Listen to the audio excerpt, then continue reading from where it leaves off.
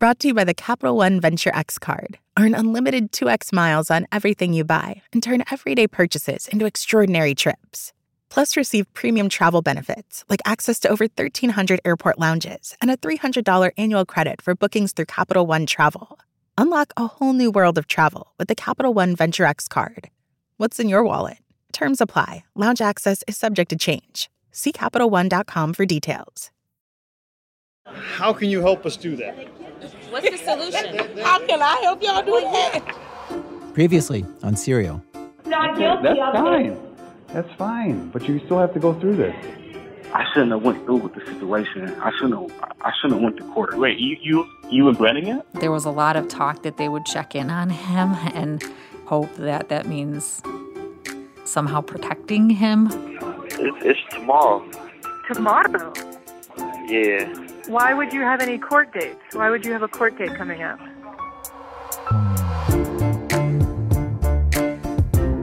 From This American Life and WBEZ Chicago, it's Serial. One courthouse told week by week. I'm Sarah Koenig.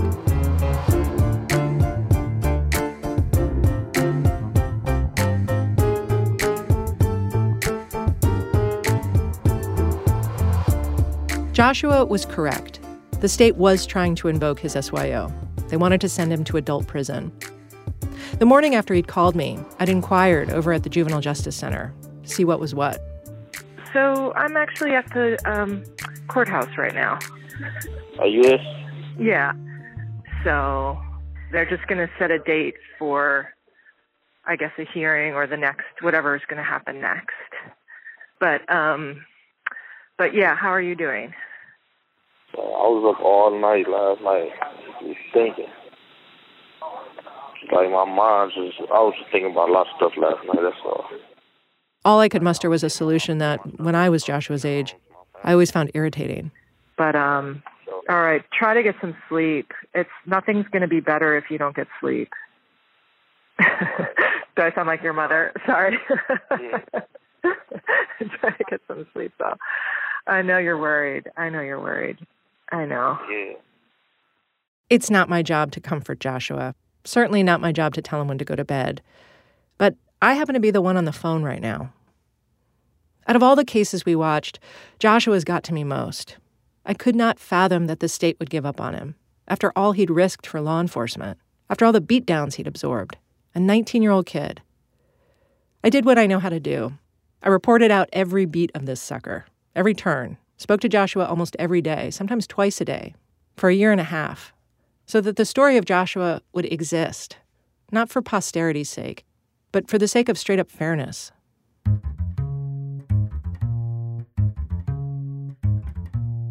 First thing I wanted to know, why Joshua? What was ODYS saying he'd done that made them want to eject him from their facilities and put him into the adult system? I got a copy of the motion to invoke Joshua's SYO. It had been filed by the county prosecutor's office at the request of the juvenile prison, Indian River. The motion claimed that Joshua created a substantial risk to the safety or security of the institution, that despite all the therapeutic programming Joshua had completed, he consistently chooses to make criminal decisions. Then there was a list of about a dozen specific incidents just from the past 6 months. Assaults, fights, disruptive behaviors. He'd thrown urine on a kid. He'd thrown a remote control at a female guard. He'd smashed a video game console. I'd later find out the incident that triggered the motion to invoke, apparently Joshua had put out a hit on another kid, which usually means arranging for other kids to jump someone. The kid wasn't jumped, but still, the prosecutors considered it a serious threat. I gotta say, I was taken aback by the list. I had that anxious jolt of, hold up, have I completely misunderstood who this person is? The list looked bad. The summary at the end, extensive. 16 fights, 6 menacing threats, 21 disruptive behaviors, etc. But I have another report, an internal ODYS report, that documents every incident involving Joshua, whether as victim or aggressor, for almost all his time in ODYS custody. And when I cross-referenced the request to invoke Joshua's SYO with that internal ODYS report, I realized, oh, these aren't isolated incidents. Many of them are connected. In the request to invoke, there's an assault when Joshua hit a kid on February 3rd. What's missing is February 2nd, which you can see on that internal report. February 2nd, that same kid walked up to Joshua at the water fountain and punched him in the face. There were a few sequences like this, tit for tats, in which only the tat was included in the request to invoke his SYO. Yes, indeed, Joshua did throw pee at a kid on March 27th. The day before, the same kid had assaulted Joshua and threw pee on him. A common weapon in juvenile? Pee. I ran the list of Joshua's offenses by people who've either worked in ODYS or worked on behalf of kids inside ODYS. And they said, it's not great, but yeah, for a kid who's been in there 3 years, it's not exceptional. An ODYS guard who'd known Joshua for a couple of years, she told me overall, not a troublemaker. Not even on the radar in terms of major threats inside the facility. He gets mad sometimes, she said, but usually for a legitimate reason. Joshua did throw a video game remote at a guard, for instance. Joshua told me that was because the guard discussed his case in front of other kids, saying snitches get stitches. He said she apologized later, and they were cool after that. But there it was, in the request to invoke. Another incident on the list sounded as if Joshua had caused a guard to get hurt during a fight. He said, not accurate. He was trying to defend the guard. The one time I visited Indian River, I met this same guard in passing, and she confirmed it. He was trying to protect me, she said. She called Joshua honey. Again, I couldn't interview anyone at ODYS on the record. They don't participate in stories about specific youth. But in a statement, they reiterated that they do investigate allegations of misconduct and take action when necessary. When I put the two reports side by side, what I saw was the raggedy, morally compromised chronicle of a kid at war. Joshua wasn't only a victim, nor was he only a perpetrator. Like a lot of kids inside ODYS, he was both. The most powerful gang in juvenile prison was after him. He felt like guards couldn't be trusted. Every day, he felt unsafe. So he created alliances where he could, dominated where he could, took advantage where he could, sought protection where he could. That didn't make his behavior right. Then again, ODYS prisons don't really spin on an axis of right and wrong. See previous episode. The prosecutors offered Joshua a deal. If he didn't fight the bindover and transferred to adult prison, he'd get 9 years. If he went forward with the hearing, put up an argument, he could end up with more than that, as many as 18 years. Joshua's assigned attorney was a guy named Jim Hoflick. Jim Hoflick hadn't done one of these SYO invocations before. Not many people in the county had. Joshua didn't know whether to take the deal. What's Hoflick telling you? He want me to fight it. Like, he really, like, for like, he haven't made it, like, he's not clear on what he want to do either. But he's inclined to fight it? He wants to, yeah, he want to fight it. Everybody want me to fight it. Everybody want me to fight it, but, like... Who's everybody? Who's everybody? Like, I thought Miss Turner want me to fight it. My mom want me to fight it. Like, my uncle, I was talking to my uncle. My uncle said, fight it. Feel me? Joshua tried to marshal support. He asked some ODYS staff members to write letters to the court on his behalf. He says a few told him they were willing. Joshua's father, who lives in Jamaica, pledged to hire Josh a private attorney. He just needed to arrange for payment. In the meantime, Indian River declared that it wanted Joshua out now, while they waited for the final hearing on his SYO. The superintendent claimed Joshua was causing an environment of constant response and panic. A court magistrate okayed the transfer. Joshua was delivered to county jail, adult county jail. A couple of weeks went by, and I could hear on the phone that Joshua was acclimating to the idea of an adult sentence in adult prison. He compressed the 9 years in his head. It'd really be 6 years, since he'd already spent a few years in ODYS, probably less than 6 if he was granted judicial release. Being in county with all these guys who were getting walloped with big sentences, Joshua had a fresh perspective on the number 6. Feel me? It's like a couple dudes on the unit that just got sentenced. Like, one of them got 13 years, the other one got 6 to 10. One of them got sentenced 17 years. So I know he'd rather be in my shoes than in his right now. So it's like 6 years. Like, they looking at numbers, like they looking at, like, they're close to double digits. Compared to double digits, he was saying, maybe 6 was a lucky break.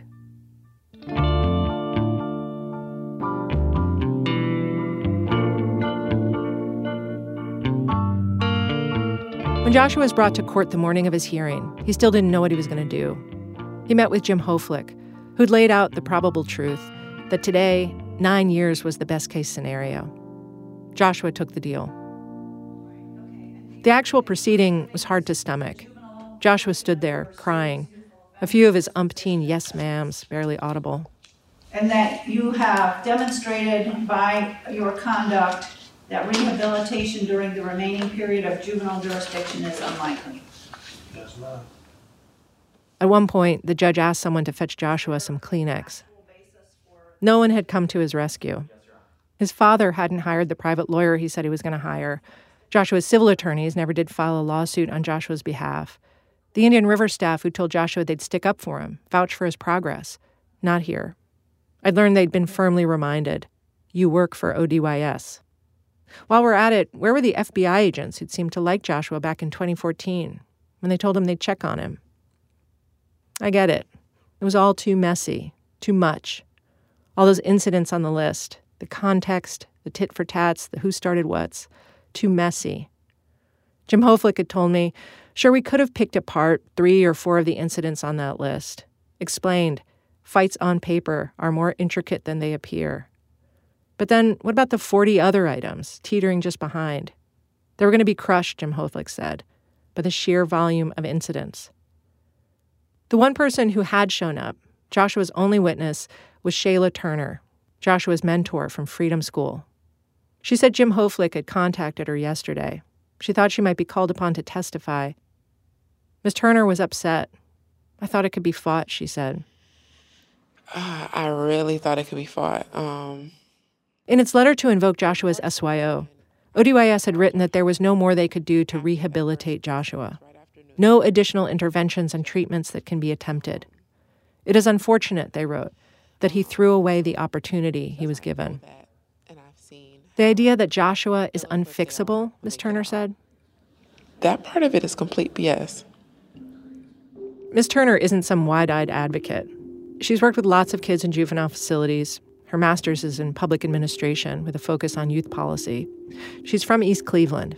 She has a deep and personal experience with the good and the bad of gangs. She agrees that some of the kids at Indian River aren't ready to come out yet, that they are still works in not quite enough progress. Joshua, though, she said he is not one of the ones she most worries about, and he's not one of the ones ODYS should be most worried about. She does not accept that he hasn't progressed. Because to her, Joshua at 19, such a far cry from Joshua at 16. When he was the hothead, arrogant asshole that Judge Sweeney met at first, that I met at first, there's no doubt in my mind that that's when the conversation should have been had. The conversation of should we bind him over? Yes, absolutely, because he's becoming a threat to the facility. And he was a child that I thought, could he be rehabilitated? Oh, so you even had a question at the beginning? I had a complete question and didn't think that he could. Ms. Turner said the only fight they had in Freedom School, inside the facility, only one, Joshua. His first week in the program, he stood up on a chair and spit on somebody. Just outrageous.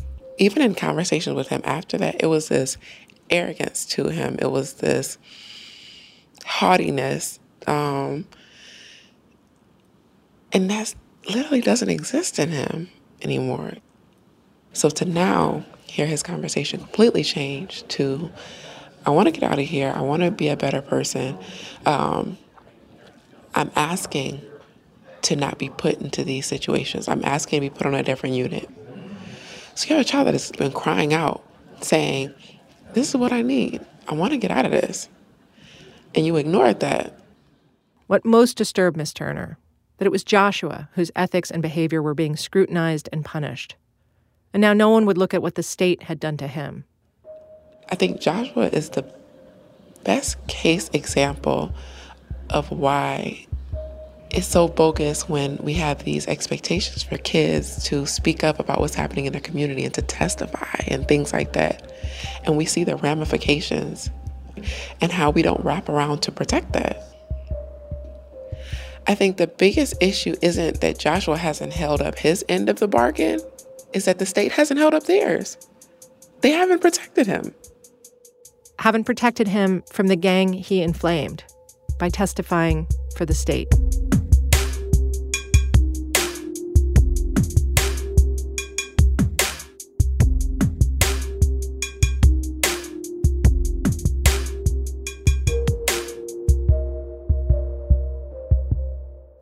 in a minute.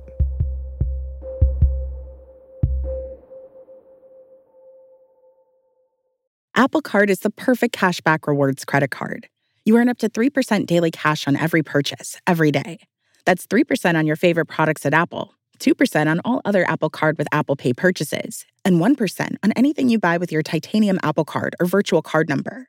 Visit apple.co/card calculator to see how much you can earn. Apple Card issued by Goldman Sachs Bank USA, Salt Lake City branch. Subject to credit approval. Terms apply. Hey there, it's Ira Glass from This American Life. If you don't know our show, it's true stories that unfold like little movies for radio. Lots of them funny, with surprising moments and plot twists. We've been on the radio for years. And we've teamed up with the New York Times to bring you new episodes of This American Life a full day and a half before you can find them anywhere else online. And the place you can do that is the New York Times audio app every Saturday morning. In the app, you also find the best of our archive, hundreds of episodes, plus This American Life shorts, which are handpicked stories when you're in the mood to hear something good, but you don't have time for a whole episode. And the New York Times audio app, can I say, is chock full of tons of other stories and podcasts curated every day for those moments that you want to listen to something and you don't know what you want to listen to. You can download it at nytimes.com/audio app and subscribe to start listening. And if you're not already a New York Times subscriber, well, this is another reason to become one. Again, that's nytimes.com/audio app. After the hearing, Joshua was taken back to the county lockup. He figured he'd be shipped out to prison within a few days. That's supposed to happen once you're sentenced. Joshua's understanding was that early on a Tuesday or Thursday morning, they were going to drive him from county jail to an intake prison about 40 minutes from Cleveland. And from there, they figure out where to put you, what's going to be your home institution. But a couple of Tuesdays and Thursdays came and went, and Joshua sat in limbo. He wasn't getting either of the 2 medications he said he'd been prescribed for his brain injury. None of his personal stuff had followed him from Indian River, his papers and photographs and notebooks. And also, I need to emphasize, county jail sucks. Go Google it. Cuyahoga County Jail. See the headline? Cleveland judge, I will not send people to jail after 6th inmate dies in 4 months. Granted, that was a post-Joshua headline, but it was true then as well. County is not a place you want to spend even one extra day. Insult to injury, Joshua had no money on his books. He couldn't buy any edible food or an extra T-shirt or a normal toothbrush or minutes on a phone account. Why were they keeping him in county? What did they want with him? Like, I'm just sitting here for nothing. Like, I didn't... Yeah, I think that's pretty much what's happening. Yeah. After he'd sat in jail for a month of Tuesdays and Thursdays, I emailed Jim Hoflick to ask, and to nudge, can you explain why Joshua's still in county? His response, Joshua's still in county? Jim Hoflick wasn't Joshua's lawyer anymore, but he said he'd look into it. Jim discovered a communication breakdown between the juvenile court and the county sheriff's office, which runs the jail. Administratively, no one knew or seemed to notice or care that they didn't know who had jurisdiction over Joshua. But Jim said they'd clear it up. Josh and I developed a new routine. He'd call me and ask, any word from Mr. Hoflick? And I'd say something like, so apparently now everybody knows what's up and maybe they'll transfer you. All right, okay then. Nope. That was early November. Late November, 2 months after he'd been sentenced, Joshua was still lousy in county. I'd run out of encouraging reports from the outside. Somebody at some point has to do something. That's all I know. Somebody at some point will have to do something. They cannot keep you in county jail indefinitely. I don't know what they doing, man. The metaphor could not have been clumsier. The government had forgotten about Joshua. In county jail, Joshua was bored. Sometimes he'd be cooped in his cell. They all would be, for nearly 24 hours straight. But what I noticed was that Joshua, he wasn't raging. He wasn't getting in fights. You sound pretty good. Better than Indian River. It's a stress reliever. Like, for this is the bad situation up here, but it's still better than Indian River to me. Like, it's a stress reliever. Is it? Like, because it's too much drama down there. It's too much. Like, it's stressful down there. And so it's less stressful there? Yeah, that's bad. Being in county jail was a stress reliever. The COs just did their jobs. As far as he could tell, people were nicer to one another, more relaxed with one another, more supportive, he said. He was noticing what I'd noticed in the shift from middle school to high school. Just because one person didn't like you, that didn't mean the whole pod was against you. It was something of a revelation to him. Even white people do okay in here, he said. Even the white people, they like the white dudes down here, they even got a a cool state down here. It's not like Indian River, like the white dude, they got a hard state in Indian River. Down here, it's like they cool. The other young men I'd spoken to, Leo, Malik, Davon, a white kid named Wave, who'd been in both ODYS and then in adult jail, they'd all agreed. Bad as it was, dangerous as it was still better than juvenile. Less stress. That same feeling, less stress, more relaxed, would stretch out and hold true when Joshua arrived at adult prison. He finally shipped 11.5 weeks after he'd been sentenced to a place called Allen Oakwood Correctional in Lima, Ohio, about a 3-hour drive from Cleveland, so his family couldn't visit. But Joshua was just happy to be sprung from his cell. Keep walking back and forth just because I can. For real. Because he'd cooperated and adult enemies lurked in adult prison, Joshua was put in protective custody. No heartless felons on his unit. He wasn't feuding with other inmates or getting into it with COs. Joshua marveled. There were fewer guards, yet the inmates had more freedom. Part of it was maturity, he said, people trying to get home, see their kids. But the main reason the adult system was better, he said, was because it was harsher. A tighter, less forgiving ship all around. If you fight or act out, throw urine on a CO, say, severe consequences rain down. Yeah, see, in juvenile, ain't none of that. People running wild, you feel me? And ain't nothing happening. Like you throw piss on the CO down there, you feel me? Ain't nothing really gonna happen. Probably stay in your room for your own cell for the rest of that day, and then come out tomorrow. He was saying, in juvenile, the worst that had happened, you'd be shut up in your room for the day. Try throwing piss in adult prison. Here, you throw piss on the CO, they gonna mace you, send you to the hole, probably jack your level, and probably give you charges. Guards here will put their hands on you, he said. They do not play. You could lose your phone calls or your visitation, and you could fester in the hole for months. The hole, especially, major deterrent, he said. In ODYS, the longest you're held in seclusion is 4 hours. Joshua said, juveniles take advantage of that shit to the max. So if you were to propose juvenile justice reforms, it would be that they should be stricter. Right. And not just on the youth, on the staff too, you feel me? County jail was better than juvenile. Adult prison was better than county jail. Harsher punishment was better than lenity. Joshua's world had rotated a full 180. If he'd known what adult prison was going to be like, he said, he would have skipped juvenile. He'd have said to those cops and prosecutors back in 2014, just bind me over, I'll take my chances. Cooperation had gotten him nothing, he said, no real benefit. I said, what about a shorter sentence, though? 3 armed robberies in adult court? They'd warned of time in the teens or 20s even. He said, look up my co-defendants. Half of them are already out. Yeah, you run your finger down the list of the 13 people named in the Cutthroat indictment, a bunch of them got 2 or 3 years. Only a few are serving more significant sentences, 11 years, 13 years. Joshua got 9. Should have just come straight here, he said, instead of having my ass beat in ODYS for 3 years.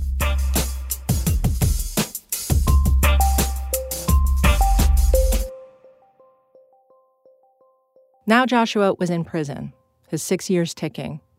For my purposes, in terms of plot, his story had ended. But he kept calling, and I kept answering. I just took a 10-minute break, in fact, because he called me while I was writing these sentences. I learned day by day what Joshua's life was turning into, on the cusp of 20 years old in protective custody. Yeah, I'm on the pod with like a whole bunch of ex-police officers and DOs and lawyers, people that commit crime. What? You're on a pod with former police officers and former COs? Yeah. About 60 people who couldn't mix with the general prison population in a different building across the street. Cops, COs, and for reasons I never fully understood, a lot of white supremacists, Aryan Brotherhood. Josh said everyone seemed to get along okay. He was like, yeah, AB, they're cool. I got no problem with them.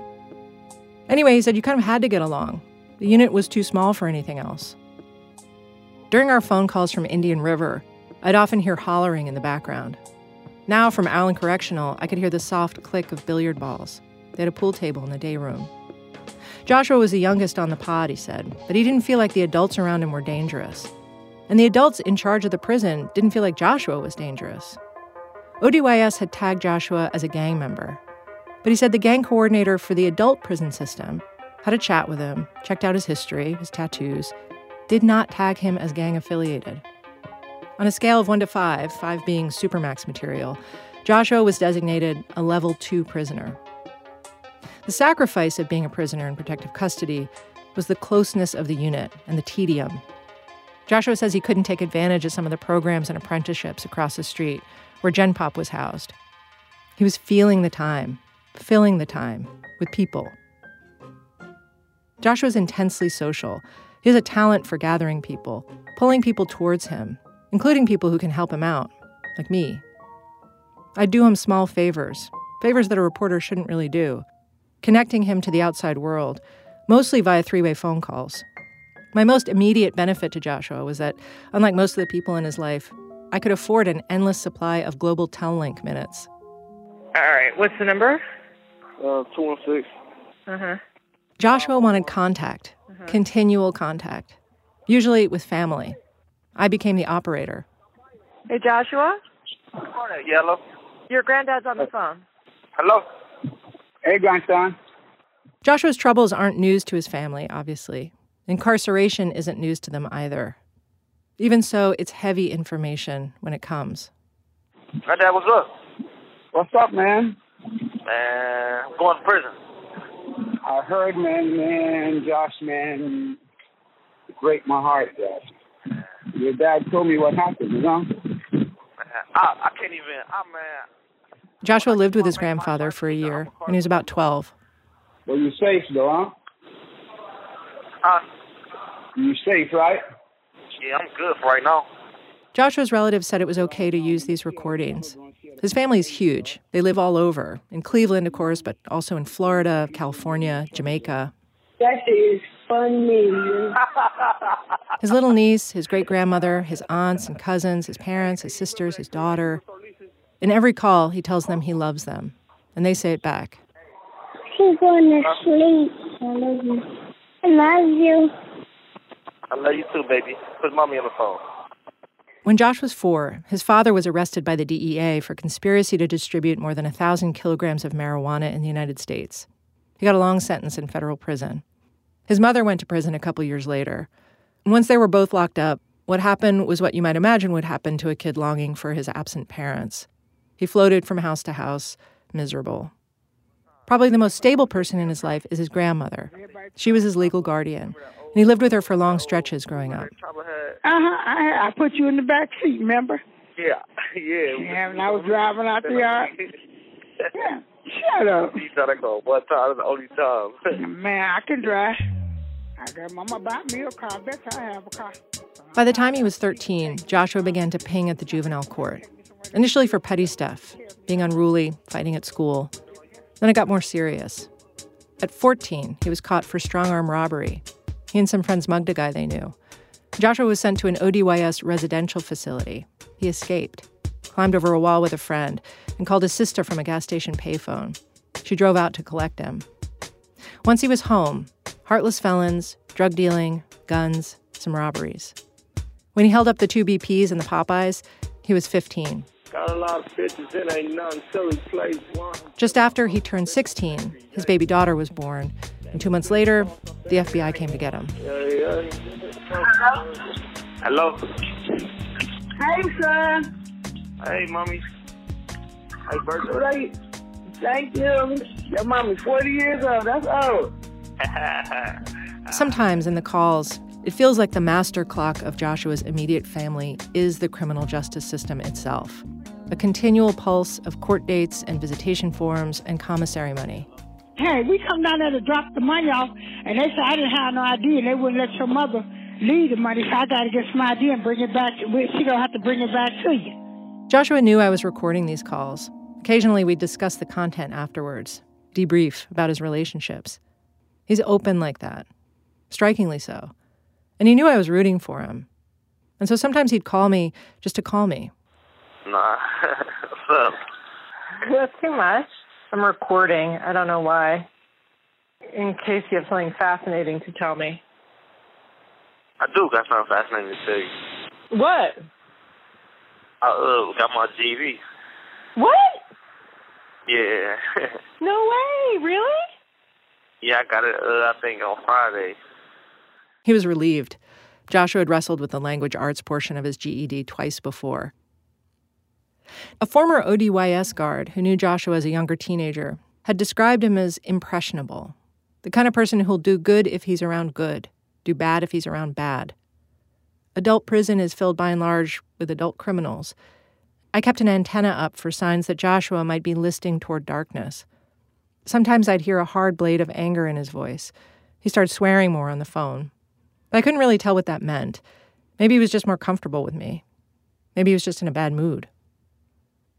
On the positive side, Joshua had become friends with an ex-cop on the protective custody unit, a big guy who Joshua laughingly told me was making his huge muscles even huger, working out all the time. This ex-cop, Denane Dixon, from East Cleveland, from Jesse Nickerson's case. The officer who'd taken Jesse to the park and pleaded guilty to a couple felonies as a result. Joshua really liked Denane. They knew people in common. And Denane liked Joshua. He's funny and charismatic, Denane told me. Feels like having a little brother around. I was interested in Denane's assessment. Once Joshua got out, did he think Joshua could have an okay future? One that didn't include perpetual incarceration? Right now, at this point, no. Because why? I mean, it's all you know. Streets and, stuff that he's into and all the negativity, that's all he knows. That's all he's going to return to. I hated this answer. Because Joshua was bound over, he would now have an adult felony record. Joshua knew that would wreak the most long-term damage to his prospects once he got out. Tattoos began creeping back onto his hands and neck and face, all the places he'd had them removed before.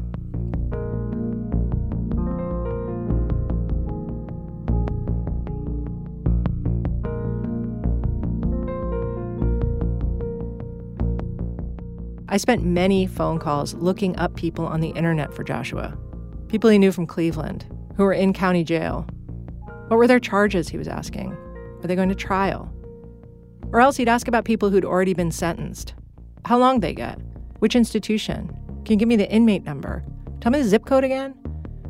He was writing to them, making contact. But some of the people he was having me look up, their cases sounded terrible. A premeditated murder. Somebody shot and then burned in a car. I asked him, what are you doing? Look, to me, no matter what the situation is, what you did, what your past is, that I'm not here to judge nobody. Nobody is perfect. Everybody in this world made bad choices before. It's whether they got caught for them or not. You feel me? And then again, you got to think about it. People like that might not ever get out of prison, you feel me? So, or might be there for a long time. So, you feel me? Some people need good friends, or you feel me, or somebody just to tell them, ain't nobody forgetting about them or something. You feel me? Sometimes somebody needs a good friend to keep their hopes up. Right. Everybody don't have to feel like shit. So he was being kind, and I understood he was trying to give other people what he himself needed, a reminder that he wasn't a piece of shit, that he was forgivable, redeemable. He was taking a position far more humane than the one the criminal justice system had taken with him. So I had to think for a minute about why I was getting angry. I realized this community of inmates he was stitching together was worrying me for when he got out. So I think the reaction I'm having is could you just please stay the fuck away from some criminals for a while so that you have a chance of not falling back into that world? And I think that's why I'm having this reaction, which isn't fair to you. It seems like they the people that understand me the most. Sometimes, you feel me? So that's why, and it's it's not that I these only type of people that I've been around my whole life. You feel me? So He's the only type of people I've been around, so I mean, it's hard. It's tempting to think that all of this, prison and punishment, leads somewhere, that there's a goal we can point to. People who commit crimes, maybe if they turn their lives around, a civic reward awaits them back home. But for someone like Joshua, it's hard to imagine what that reward would be. Miss Turner had told me the young men she's worked with inside the prisons, kids who've been able to crack open their feelings, make themselves vulnerable. She's watched many of them come home and then crumble because they're back in violent neighborhoods where they need armor to survive. She told me the most successful ones, I hate to say, the ones that are communicating that they actually feel joy, are the ones who went back to the streets. Joshua knew, he'd said it to me many times, his only chance of survival was to never go back to Cleveland. If he returned home, he was going to end up hurting someone or getting hurt. He'd end up right back at the Justice Center.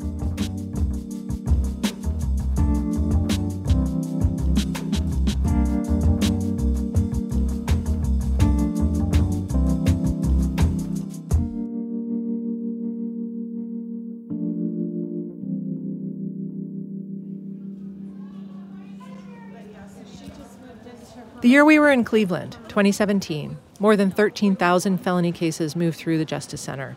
Brutalist tower, downtown, 26 stories high. Hundreds of people coming in every day, wound up, emotional. And this is the famous GG juice. Well, this is the famous growler made by Rennie that contains the GG juice. Maybe watching a little TV will help them relax. That was the idea when the court had TVs installed in the waiting areas near the courtrooms. On the 15th floor, an older woman's weeping. She retreats into the ladies' room. I can hear her howling in there. She comes back out, still crying. A young man, maybe it's her son, is folded over, head in his hands. Right above them, just top it off with a touch of vodka. Cheers, kiddo. the Food Network. That's the courthouse soundtrack. Clean kitchens, cupboards well stocked. The administrative judge auditioned other options. The news, too upsetting. History Channel, and boom, there was something about the Nazis and the concentration camps. He thought of Animal Planet, Cartoon Network. In the end, the most reliably soothing, Food Network. It does lull you. You forget for a moment how much is happening all over this building. Sir, do you have an attorney or the means to hire an attorney? In the space of a year, all those thousands of cases begin here, in the arraignment room.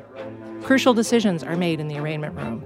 The judge chooses your lawyer if you can't afford one. You can't, usually. Assigns your case to a courtroom, reviews your bond. Your bond is at $10,000, cash, surety, or property. Adjusts it up or down if he wants, keeps you in jail, or lets you out. Have you received your indictment, read it, and understood it? Well, I didn't really quite understand it. Didn't really quite understand it. Dozens of people are waiting their turn with this judge. The bailiff is at the ready, big pile of case folders. Well, I'm just asking if you understand what the charge means, not the facts. I've been arrested since then. How did you charge me with escape? Asking questions slows the rhythm. What the charge is? Lake County for 90 days. So you understand what the charge is? Arraignment is the Justice Center's intake valve. The rush of cases, now processed, they all whoosh upstairs into courtrooms. Has anyone made any promises or threats in order to induce you to change your plea? Up on 21, they're teeing up the 3 words that will button closed many thousands of plea bargains this year. Knowingly. Voluntarily. Intelligently. In a knowing, voluntary, and intelligent fashion. And I want to be sure you're doing this voluntarily. And voluntarily. Knowingly, intelligently, and voluntarily made. A few floors down, Judge Daniel Gall, just reelected by the way, tells a defendant to pull up his pants.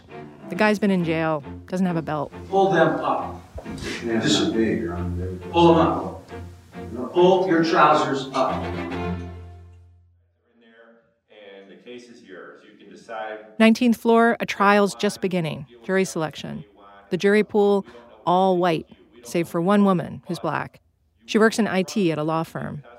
The defense attorney starts asking her questions. She stops him. I think I have to go full disclosure here. I am not emotionally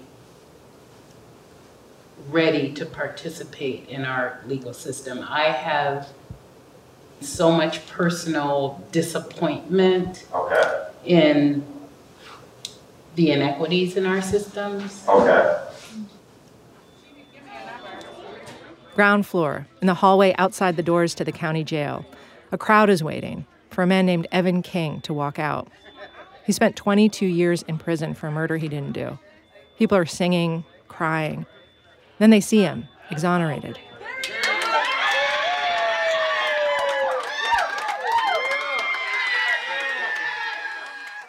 Commander of the Rifle Squad, prepare to honor... Outside, on the street, police officers from all over the county and the state march in the annual memorial parade. Detail! Attention! Honoring 2 local police officers who died during the past year in the line of duty. Separate incidents, but both hit by cars while working on the highway.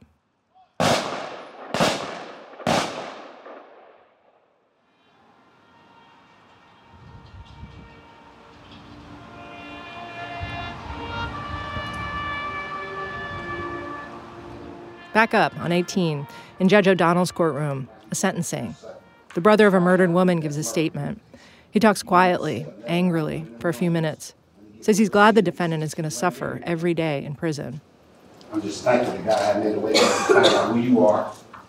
Seems like maybe he's winding down, and then he launches himself like a missile at the defendant.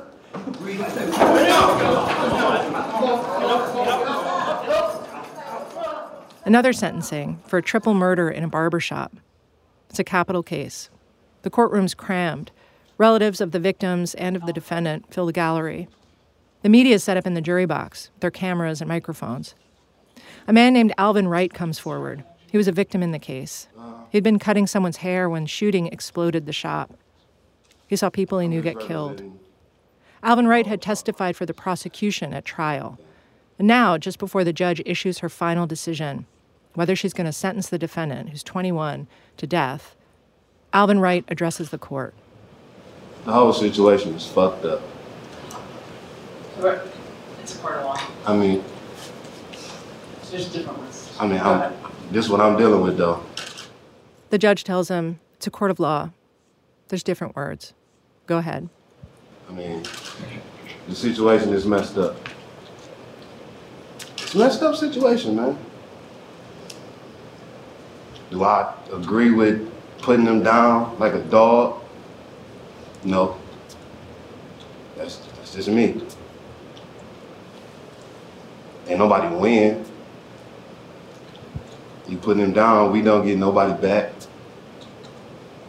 Nothing. It's just like we just keep losing. Just black people, period. We just keep losing. You got all these white people right here. They looking at us like we in a zoo. Like this real shit. Like we in a zoo. Mr. Wright, I don't feel like that. No, I'm just saying, I'm just looking at the big picture of it. Like, look at this. And look at this. That's life. We gotta do better than that. That's it. Mr. Wright, thank you.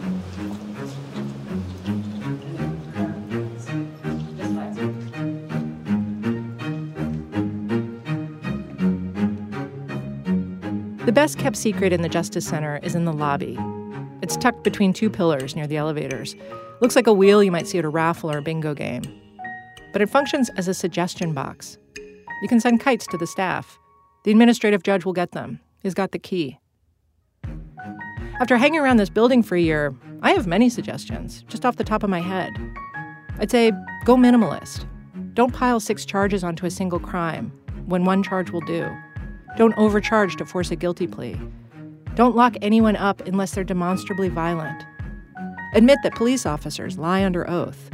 Get out of the punishment business and turn toward the urgent problem of fairness. Keep obsessive track of who exactly is being charged with what crime, how their sentence shakes out, and what their life looks like in 3 years or 5 years. Take note of the color of their skin and how much money they have. Don't shove what you learn in a drawer and forget about it.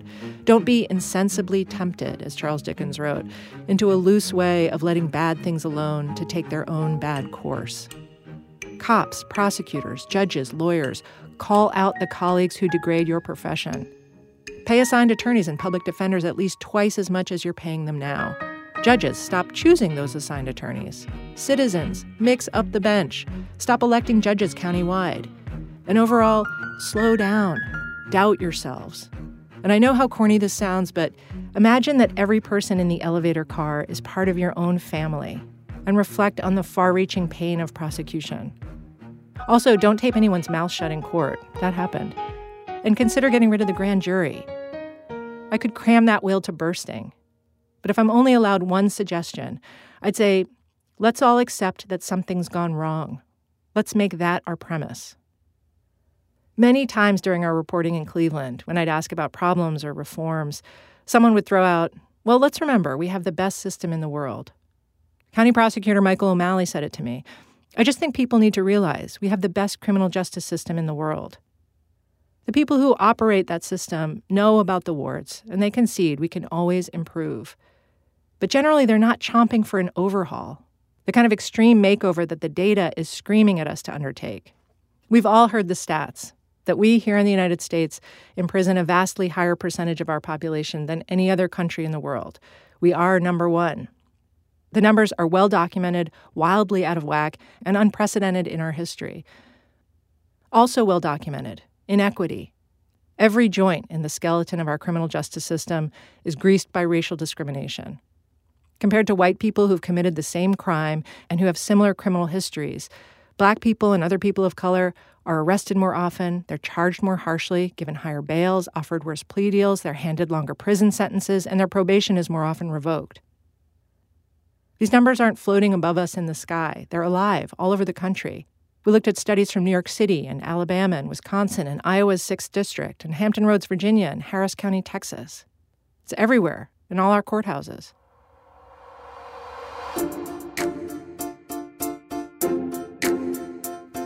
Reporters often hear that we only report the bad stories. We exaggerate and sensationalize, especially when it comes to law enforcement or wonky prosecutions.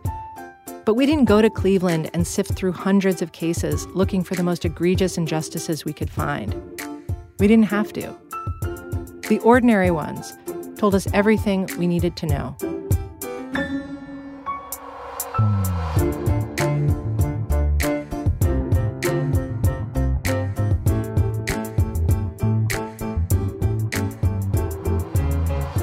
Serial's produced by Julie Snyder, Emmanuel Jochi, Ben Calhoun, and me, with additional reporting by Ida Liaskovsky. Editing on this episode from Ira Glass and Nancy Updike. Tape transcription by Robin Smith. Whitney Dangerfield is our digital editor. Research and fact-checking by Ben Phelan. Sound design and mix by Stowe Nelson. Music clearance by Anthony Roman. Seth Lind is our director of operations. The Serial staff includes Emily Condon, Julie Whitaker, Cassie Howley, Francis Swanson, and Matt Tierney. Our music is by Adam Dorn and Hal Wilner, with additional music from Matt McGinley. Our theme song is by Nick Thorburn and remixed by Adam Dorn. This is our final episode this season, so we have some special thank yous. Our tape bloggers, Valerie Caesar, Beth Card, Mikal Richter, Sarah Stoddard, and Meredith Francis. Thanks to the entire staff at the Cuyahoga County Criminal Justice Center. Thanks to Ed Ferentz, Kevin Brigman, Jillian Eckert, Joe Buckley, Ryan Madej, and Kathleen Caffrey. At the Juvenile Courthouse, thanks to Mary Davidson and Gregory Moore. Thanks also to Kimberly Henderson, Elise Bergerson, Sarah Adams, Bennett Epstein, Lisa Noller, Melissa Georges, Ayal Gutentag, Itai Sutker, Ryan Iyengar, Kaveh Motamed, Christina Hagner, Annette Navi, Ad Results Media, Keisha Ladson, Angela Ladson, Ian Friedman, Kevin Kilbane, Addison Riley, Tom Shaughnessy, Eric Norton, Wendy Finn, Danny Trefagnahu, the Ohio Highway Patrol, and Amy Gifford at the Stark County Clerk of Courts. Also, a personal thanks to Jeff Melman, Ben Schreier, and Arlene Richmond. And a huge thanks to Rich Orris, who builds and manages our fantastic website. The talented team at Moth Studio did the animation and illustration for this episode, and it is great. You can check it out on our website at serialpodcast.org. That is serialpodcast.org, where you can also sign up for our email newsletter. Occasionally, we'll take the show on the road and hold events at theaters and universities. So if you're interested, sign up for our newsletter, and we'll send you the details for those and for our next season and new projects. Again, you can sign up at serialpodcast.org. Serial is a production of This American Life and WBEZ Chicago.